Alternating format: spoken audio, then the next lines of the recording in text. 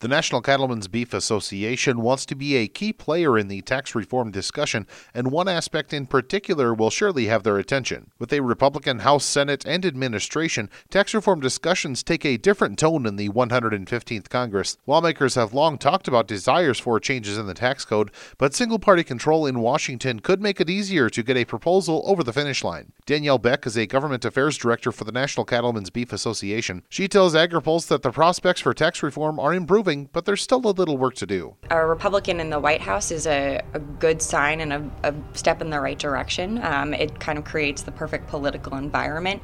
There still is a lot of consternation on Capitol Hill between both parties, and then I think internally within the Republican Party. But since the Republican majority is still shy of 60 votes in the Senate, invoking cloture on a standalone bill would be difficult. Beck says for that reason, lawmakers may look for a different legislative avenue. Well, I have a feeling we will probably see some sort of reconciliation process, even though the line in the House is that they are intent upon moving forward with a bipartisan proposal and a comprehensive reform legislation. I think it's likely that reconciliation will be utilized as a measure to bypass the 60 votes needed in the Senate. And talk of tax reform has also involved a 20% border adjustability tax on imported products. Battle lines were quickly drawn when the administration and congressional leaders made public comments suggesting the tax could be used as a way to lower domestic taxation. Beck says for NCBA, the devil will be in the details. Border adjustability is the biggest glitch or potential glitch in the plan, especially with the House blueprint.